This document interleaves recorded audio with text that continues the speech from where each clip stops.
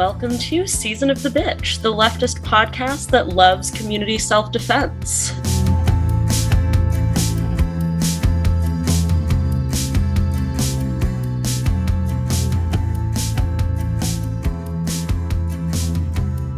Today we have Ozzy, Laura, and Kellen. And today we're joined by a very exciting guest, Aaron, who's the president of the Socialist Rifle Association.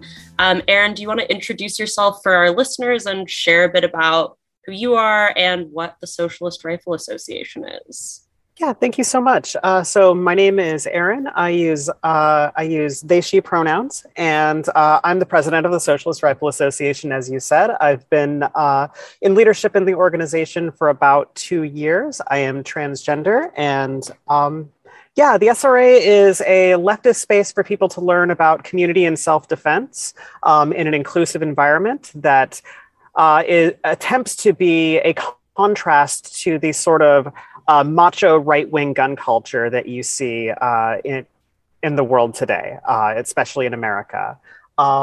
We've been going for a number of years now, but only really since 2020 have we been a particularly large organization. At one point, we had the bragging rights of being the second largest socialist organization in the United States of America. I don't know if that's true anymore, but we got to say that at one point. At one time, it was correct. Yeah, we have about 8,500 members across the U.S. right now. Very cool.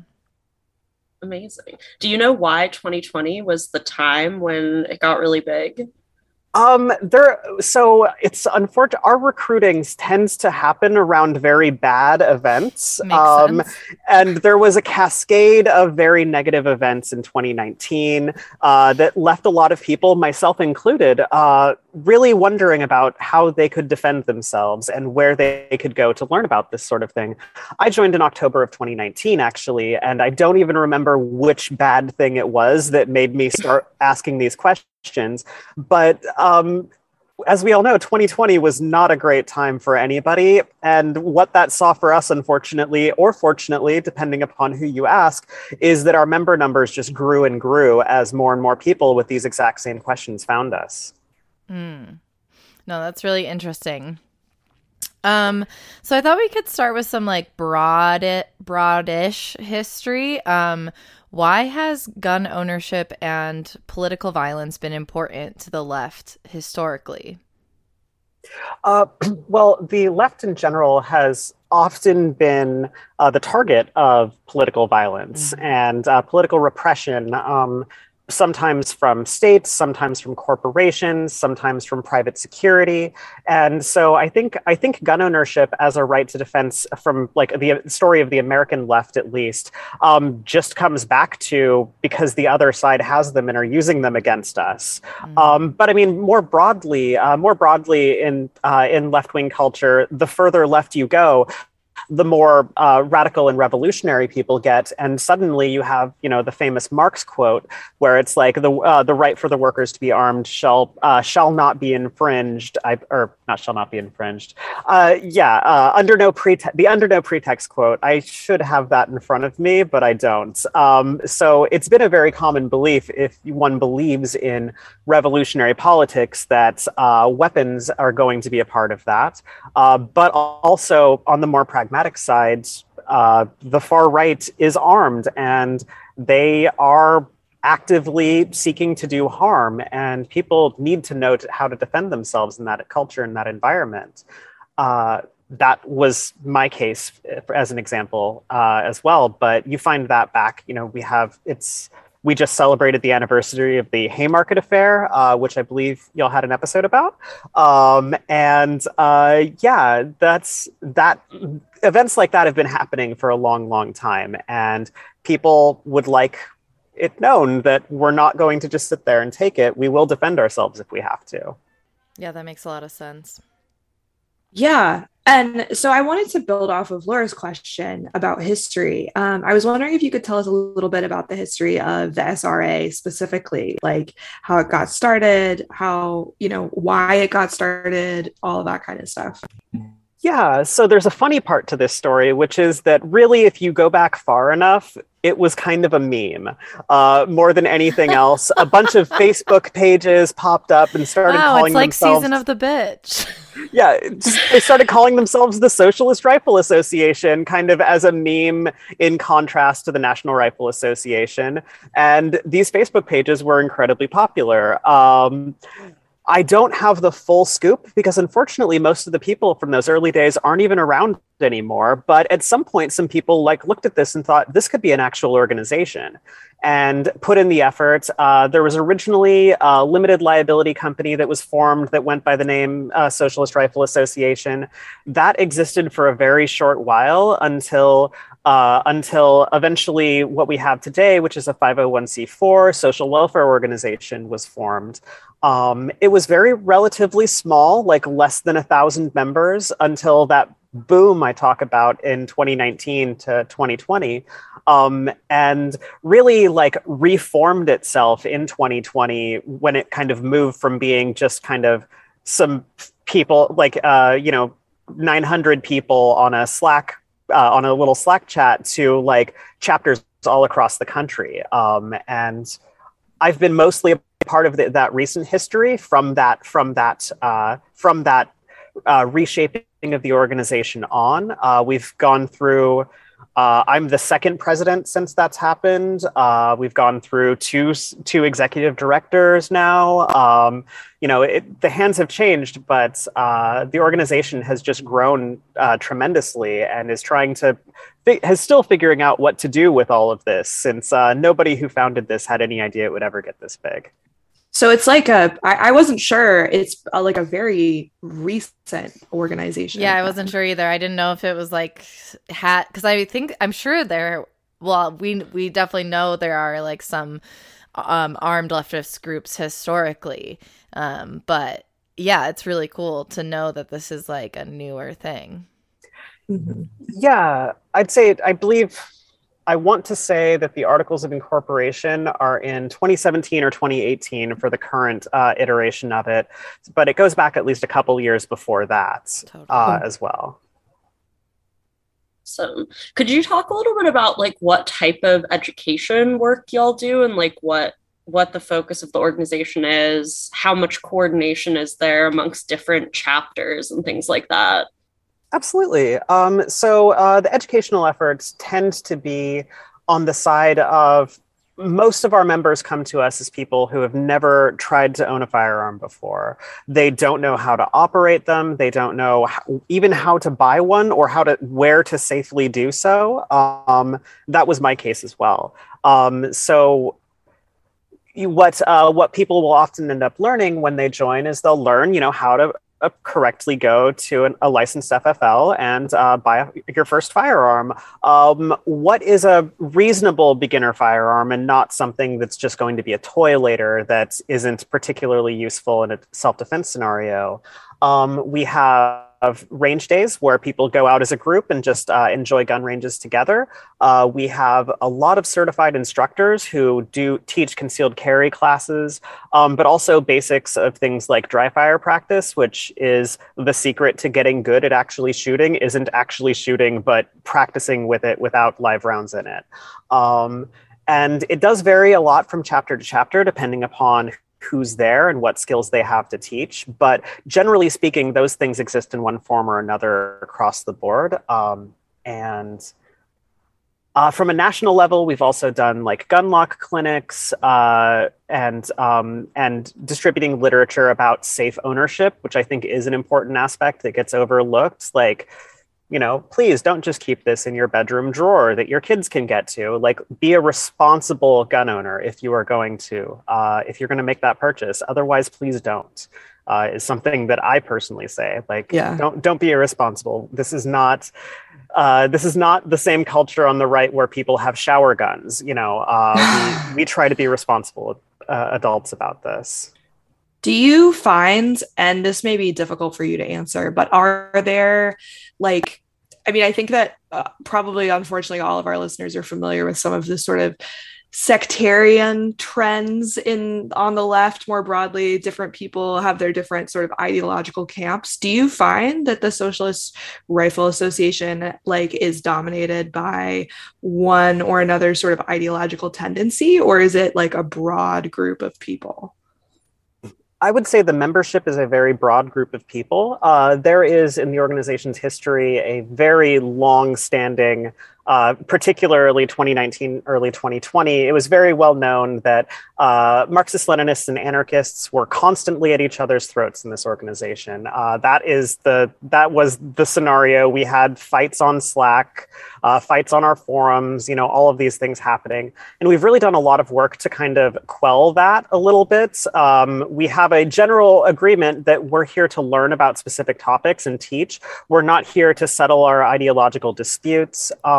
In leadership, I can say that we have a lot of different tendencies involved, from democratic socialists, Marxist-Leninists, anarchists as well, or libertarian socialists, people who may not go for the A word, but generally fall in that category, all across the board. And I know that I work great with all of them, and we tend to be very mission focused in that regard, but it still crops up, especially at chapter levels, where people will start fights. I also, at a chapter level, where I think the majority of the activity of the organization is really in the chapters, what I tend to do is when I see a discussion in a chat at my local chapter that's getting very opinionated ideologically, I just remind everybody, like, hey, you don't know how people who are just joining this chapter feel about these topics, and you might be excluding them, and we want to be a large 10 organization. Yeah. So just keep that in mind. And usually people take that like, you're right, that was a little much. We'll take this conversation DMs, like, sorry about that. But it can get spicy sometimes because leftists are opinionated and they really want to share that. But I think if I compare now to 2 years ago, our organization has gotten very good at like just planting a flag and saying, no, we're not going to go there. We're going to focus on what we're trying to do here today. That makes sense. Yeah. Yeah. I wanted to ask, just because I feel like we're in a really interesting and like important moment for political violence right now. I think like a lot of our listeners probably saw that this pro-choice group called Jane's Revenge just took credit for the firebombing of like an anti-abortion lobbying office in Wisconsin.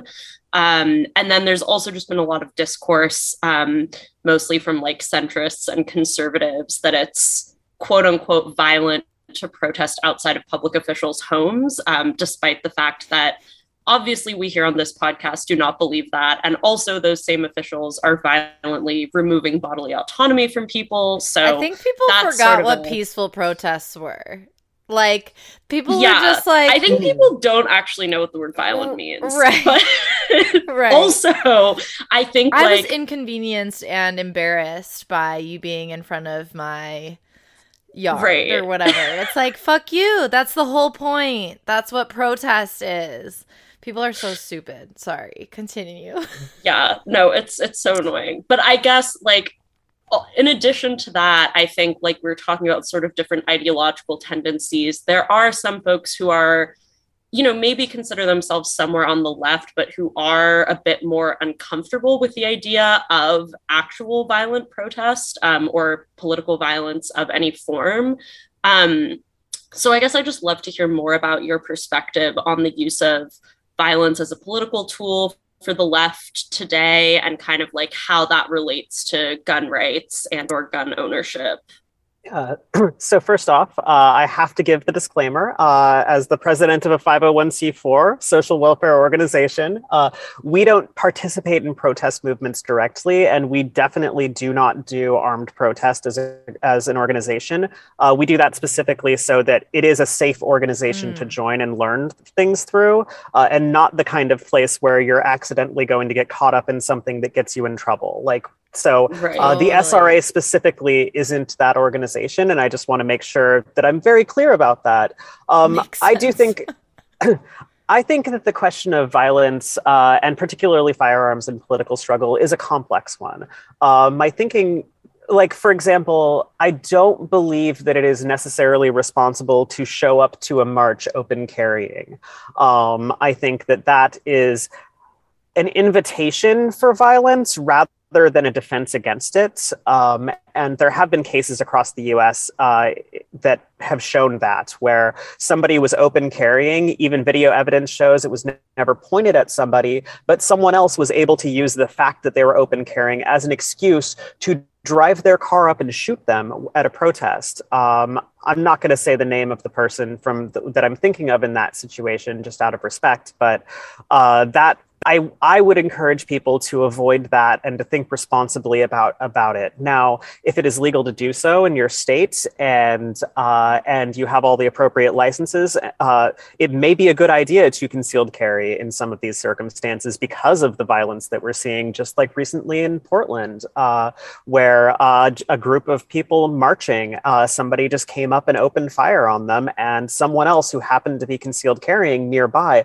was able to get to that situation, return fire, and change the dynamic of that situation. That's a horrifying scenario that I would never want to imagine someone involved in, but I think that there is an argument that sometimes something like that may be appropriate. There are other circumstances, particularly related to like aid work after disasters or situations. Scott Crow has a great book called Setting Sights that kind of talks about the role of firearms in different types of political action and when it may or may not be appropriate. And I think I can't remember all of the details, but in their case, there were roaming groups of basically like upper class people just attacking like poor people who were trying to survive in the aftermath of Hurricane Katrina. And they introduced firearms to the situation and did their own patrols. And less people died because of it, but there were also some very terrifying situations that happened. And I think everybody involved in that still has mixed feelings today about whether or not that was the right choice to make or not. So I don't have a great answer, but it's very complicated. And I think some people don't think through what the possible implications for that type of escalation, what it could mean, and who might get hurt because of it. Because maybe I open carry somewhere and somebody else sees that and freaks out, and then someone else gets injured who was just there to peacefully march. And do I want that on my conscience? I don't personally. So yeah, that's everything, I think. Yeah. Do y'all have conversations about this kind of stuff within the SRA? Is this the kind of things that you talk about as membership?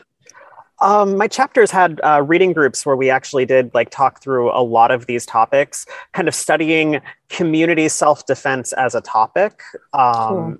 And I think I can't speak for everyone across the board, but we definitely have had these kind of intellectual discussions. And it's the underpinning of why the SRA is not an armed protest group and doesn't do community patrols. This is an educational space. Yeah, that makes a lot of sense. Ooh, it is so complicated. We're gonna have more complicated things coming your way. Sorry to say / you're welcome. And I just want to say, like, I'm someone who has my hunter safety certification. I've like been through a lot of that. I've shot shotguns and rifles. And I'm someone who has experienced domestic violence, which, you know, many people do. And I am curious to your thoughts on firearms as it relates to domestic violence, just because of things that I have learned about specifically having firearms in the home. So, you know, nearly 1 million women report being shot and 4.5 million women report being threatened with a gun by an intimate partner per year. And according to an analysis of the supplemental homicide reports, 56% of women murdered by an intimate partner from 2010 to 2019 were killed with a firearm. And like, I'm here for the revolution, 100%. I just want to say, like, and I do feel like we are at this, we're obviously experiencing violence on a daily basis, whether it's on our bodies and our autonomy, or our economic status or anything. And I'm like curious as to how do you integrate revolutionary firearm work safely into a home space where people are, possibly already at a higher risk of violence? That is a hard one, and I wish I had an easy answer for it. I don't, and that's something that I think I personally struggle with.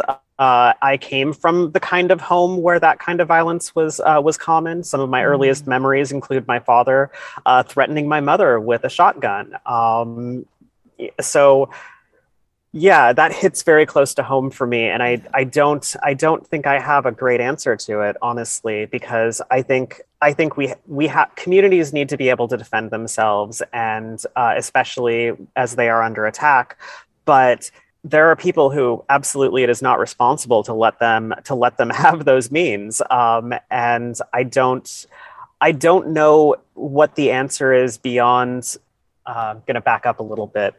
I do think that a gun culture that focuses very heavily on anti-racism, on feminism, and actually is willing to address these issues of domestic violence is a step in the right direction. I think that building that culture, and if people come to us and learn to be a part of that culture, hopefully that can be an inroad to stopping that situation. But I know it won't be perfect. There are abusers who infiltrate the most safe of spaces, and nobody has any idea, and they say all the right words and everybody nods along, and then they go home or they go away and it's mask off. And I think, at least in our spaces, we do our best to vet people and try to catch red flags and basically show them the door and say, you're not welcome here. That doesn't solve the problem of people at home, obviously, and what they do. But well, I mean, it's not on your shoulders to solve that. Oh no, sorry. It's not on your shoulders to solve that. And I think you answered the question, which is like, what are you doing to prevent that within the SRA, which is like having those conversations up front and being open and stuff like that, which is really cool. Yeah, I mean, it was a challenging question. It's hard to live under misogyny and patriarchy, but here we are. Yeah, I mean, I feel like a lot of the answers are just like, there's not a simple answer. It's like a case by case thing, which is like, unfortunately, life is complicated. Yeah. I did want to ask a little bit more about law enforcement use of guns, because I feel like it's something that, like, as I was becoming more radicalized towards like against gun control as like something that has this very racist history, a lot of like things that I would hear from people on the left are like, oh, like I support gun control, meaning taking guns away from the cops. And I think there are like very good reasons to support that. Like I was just looking at some numbers before we were recording this, and law enforcement in the US murders about 1,000 people every year with guns. Around 2,000 more people every year survive police shootings, sometimes with serious injuries. But there is also a part of me that's like, that just doesn't seem realistic. We're never going to get the police in the US to give up their guns. I guess I'm just curious, like, do you think that that's a viable political strategy at all? And or like, what do you think would need to change in the US for us to get to a point where we could take guns away from the police? So I think I just want to be there, whatever utopia it is. I'm so sorry. I'm just like, imagine. And also feel free to question the premise if you're like, no, we shouldn't take guns away from the police or whatever. Like, I don't know. I'm gonna say, first off, I don't want the police to have guns. Yes, I don't trust them with guns. They have shown that they will jump to using a firearm before anything else because they have no accountability and no responsibility to de-escalate. Right. But do I think politically there's a strategy there? I think there's a strategy in demilitarization of the police. I doubt that one could get the police completely disarmed, but it might be cool if they weren't acting like an occupying army. That seems cool. Like a goalpost, right? Is like, hey, maybe every traffic stop shouldn't be as if somebody is an invader and you're trying to defend. Like maybe it could just de-escalate a little bit. it's interesting because some of my more liberal friends honestly believe that we cannot disarm the police until we have proper gun control in America. So the police will always be armed to the teeth until no one else has any weapons whatsoever, and then we can have our utopia. So their answer tends to be it's like first so thing opposite. You do is, brain worms. Yeah, first thing we have to do is just disarm all the people, and then the cops will willingly disarm after that. Of course. I disagree. I don't think that's no, of course, yeah. But I also just, in the current American political system, it seems like from all political sides, the answer seems to be give them more money, and so I don't see a political strategy in going for disarming the police beyond the fact that it would be rad. Beyond just being like for it, but how unclear. Yeah. Well, I feel like there's also just like, if you abolish the police, there are no police to have weapons. So just go in that direction. I don't know.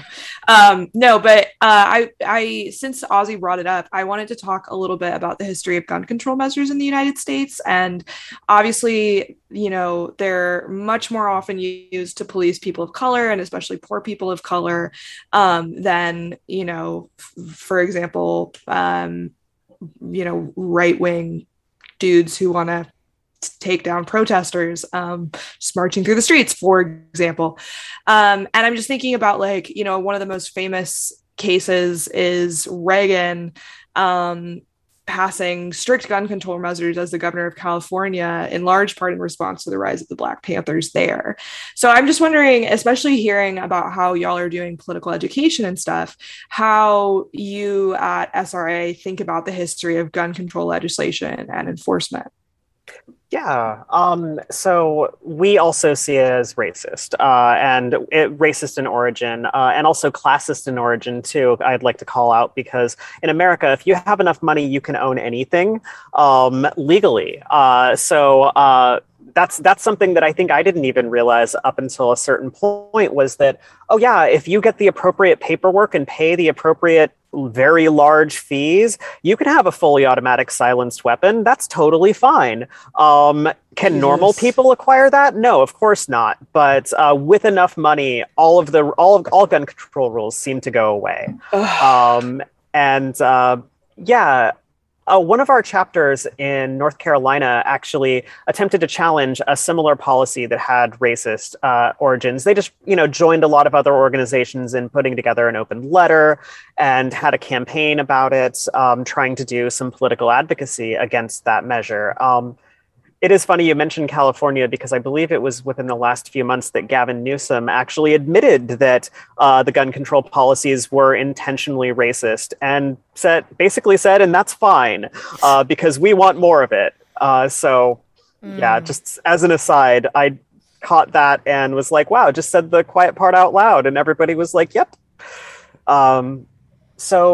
At a chapter level, several chapters do attempt to challenge, or at least raise awareness around the history and how it relates to new policies that are coming in, or policies that state legislatures are refusing to do away with all these years later. As a national organization, we do our best to basically boost the effort that those do. I feel like I haven't actually explained the purpose of the national organization at any point in this. So if I could have a moment for a tangent, go for it. We kind of exist to ensure like a cohesive organization across all of these like fairly autonomous chapters, as well as like provide like a fundraising wing so that every one of them doesn't have to incorporate in order to not leave individuals with tax liability for their fundraising. So we kind of exist as that blanket organization that governs and coordinates between all of them, and don't get to do as much of the cool work, I would say. I would like to do a lot more of the cool work, but most of that happens on the ground in different locales. So when I constantly have to talk about what this chapter does or what that chapter does, that's because at a national level, we're just here to make sure that they can fundraise appropriately and they're not doing anything that makes the other chapters unsafe. And really, once we get past that, So with that context in mind, I can talk about like local activism that chapters do to try and basically push back on these gun control measures and point out their racist history. And on our blog on socialistRA.org, one of our more recent articles was that open letter from North Carolina, the North Carolina chapter, and I believe all the North Carolina chapters to their governor. I don't know about the letter. Can you talk about it more? So this was back in August of 2021, actually. The Triad North Carolina SRA chapter did an open letter to the North Carolina governor on a recent law that was being passed. Basically, I could read this really long thing to you all. I'm sure nobody wants to do that, but it was regarding HB 398. I am so sorry. This was actually an attempt to remove gun control in certain cases, and they were writing that letter in support of it.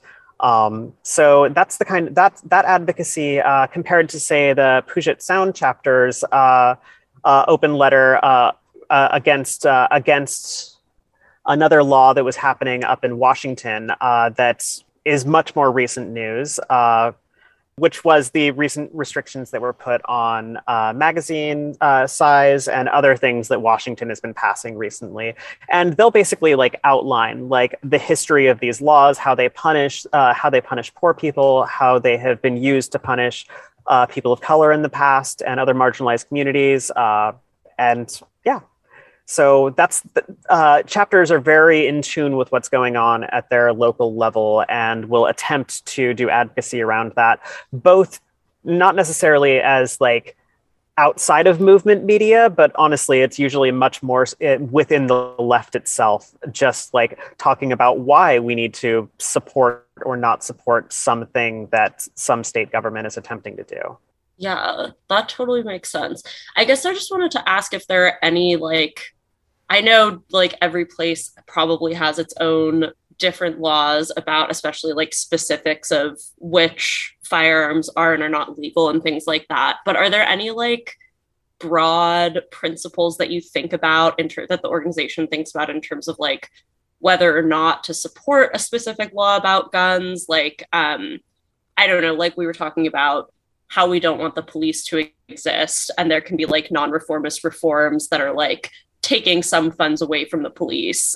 So that might be a change that we would like support, even though we think the police should not exist at all. Or I'll just speak for myself, but not for everyone in the entire world. But yeah, I guess I'm just wondering if there are any sort of like things like that it's like, if this law has something like this, that probably means we should not support it. Or if it has something like that, that maybe means it is a good thing to support.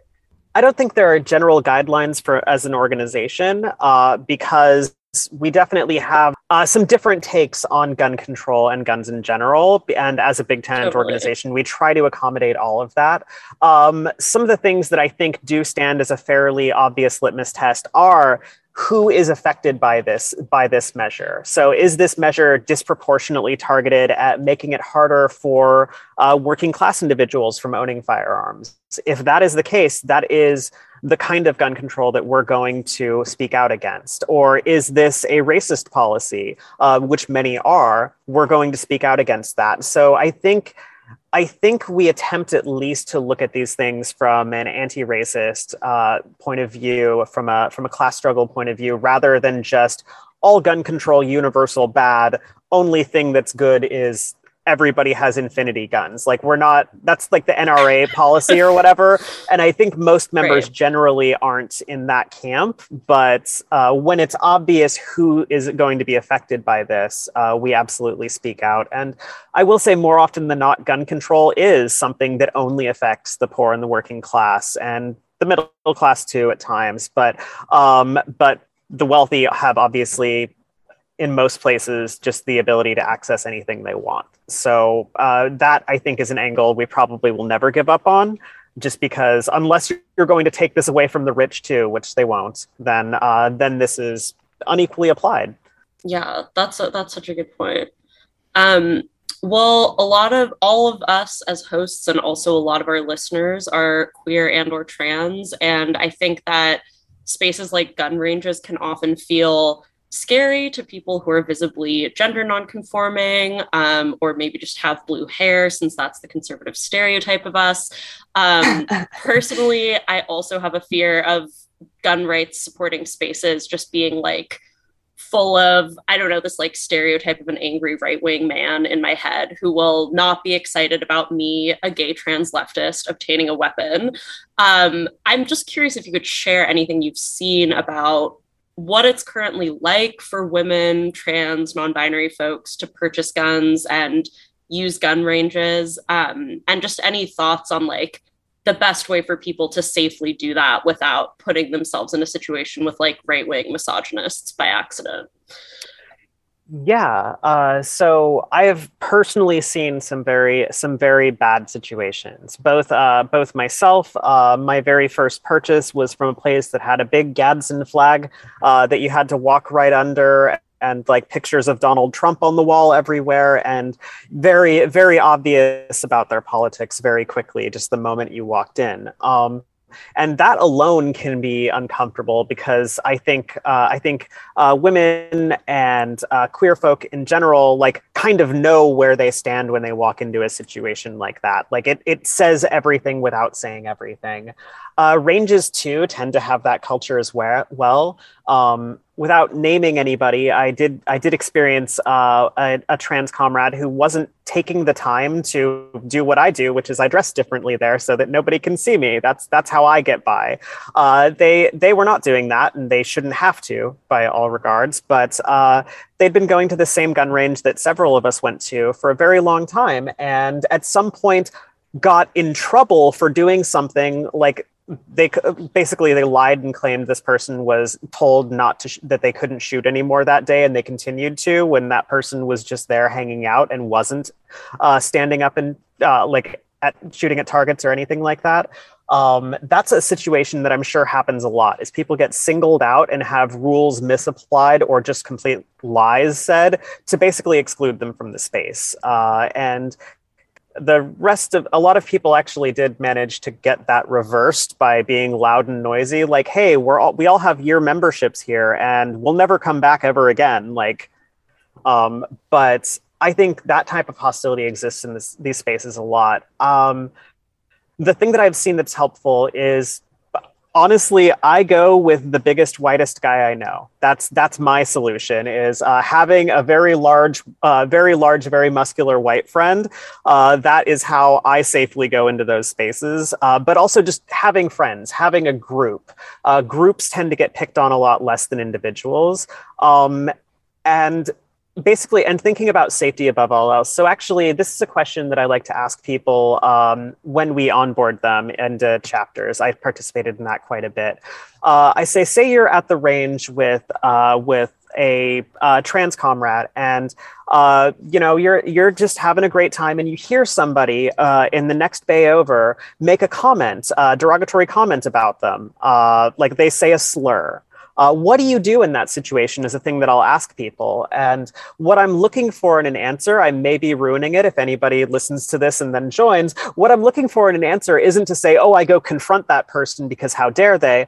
I look for, do they prioritize the feelings and safety of the person who the slur was targeted at? Do they understand that starting a fight with somebody who's holding a gun is not safe for anybody? And things like that. So because more often than not, having been in situations where people have been giving me looks because I didn't take my eye makeup off well enough the day before, I don't want someone to escalate that. I would like to just either leave or try to get whatever I can out of this day, knowing that that's going to be that.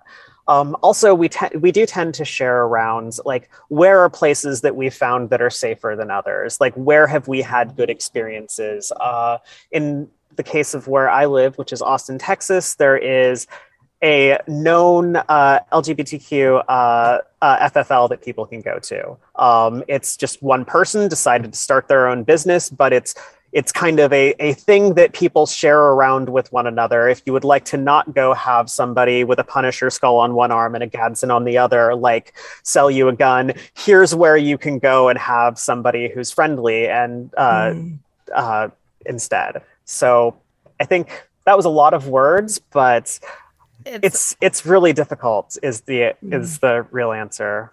Yeah, absolutely. It's funny that you said you're in Austin, because one of the gun ranges I have been to is right in Austin, Texas as well. And what I was going to say is, like, I went with my brother, who is like very much like just looks like a cis white dude, and he's got his like camo fly fisherman hat on or whatever, and I just kind of slid under the radar with him. And these old white men were like trying to correct my stance and shit like that, which like for me made me uncomfortable, but like they had no idea that they were interacting with a queer person, because they didn't see me as that in that moment. They were just like, oh, you're here with this guy, like you're an accessory, basically. But anyway, I still think it's a really exhilarating experience. And I think it's also really fun. And I don't think that we on the left should be excluded from spaces that are fun like that, and provide a different experience that we might not get otherwise. Yeah. Well, I have a question, just because I'm very obsessed with this group that I've mentioned on the podcast before, which is called the Lavender Panthers. So longtime listeners will know, because I talk about this a lot, but they were a group of mostly gay men, some gay women in 1970s San Francisco. And they were specifically banned from gun ownership by the local police at the time, because they were afraid of queer people having guns. So instead, they used weapons like clubs, chains, and also mixed martial arts to defend their community against an epidemic of queer bashing that was happening. We also talked a little bit about the Black Panthers being a specific target of gun control laws.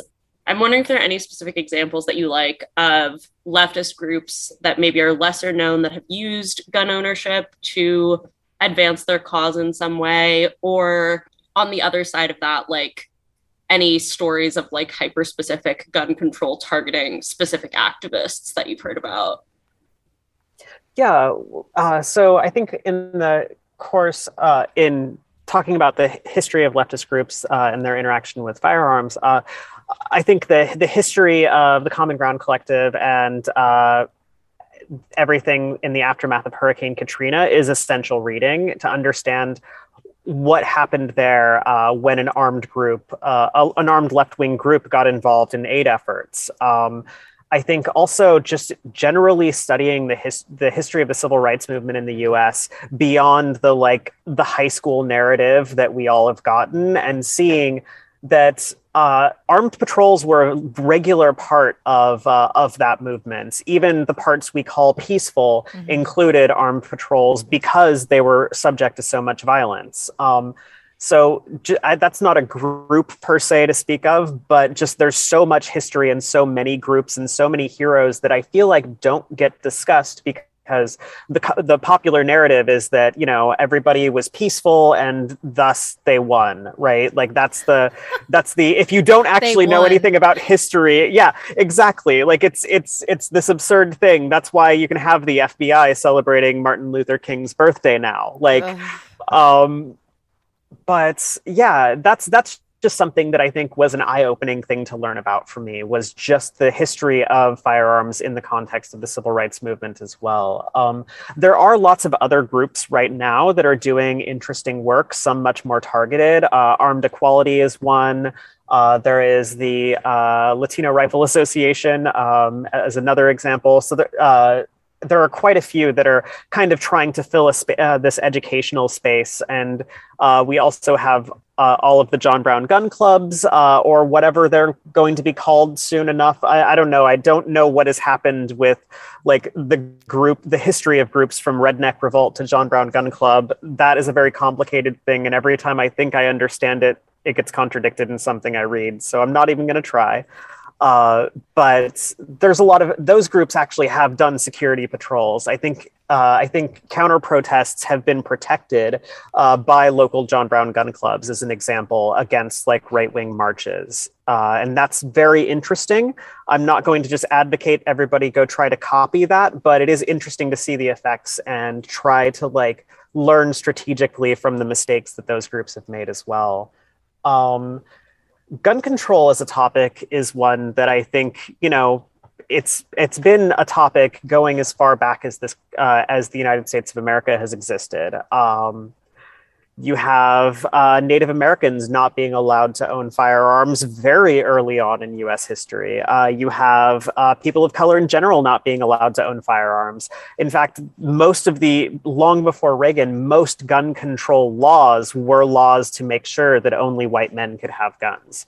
That goes back all the way to the time of slavery. Exactly. Enslaved people being armed, as you can imagine, was terrifying for enslavers. So, yeah.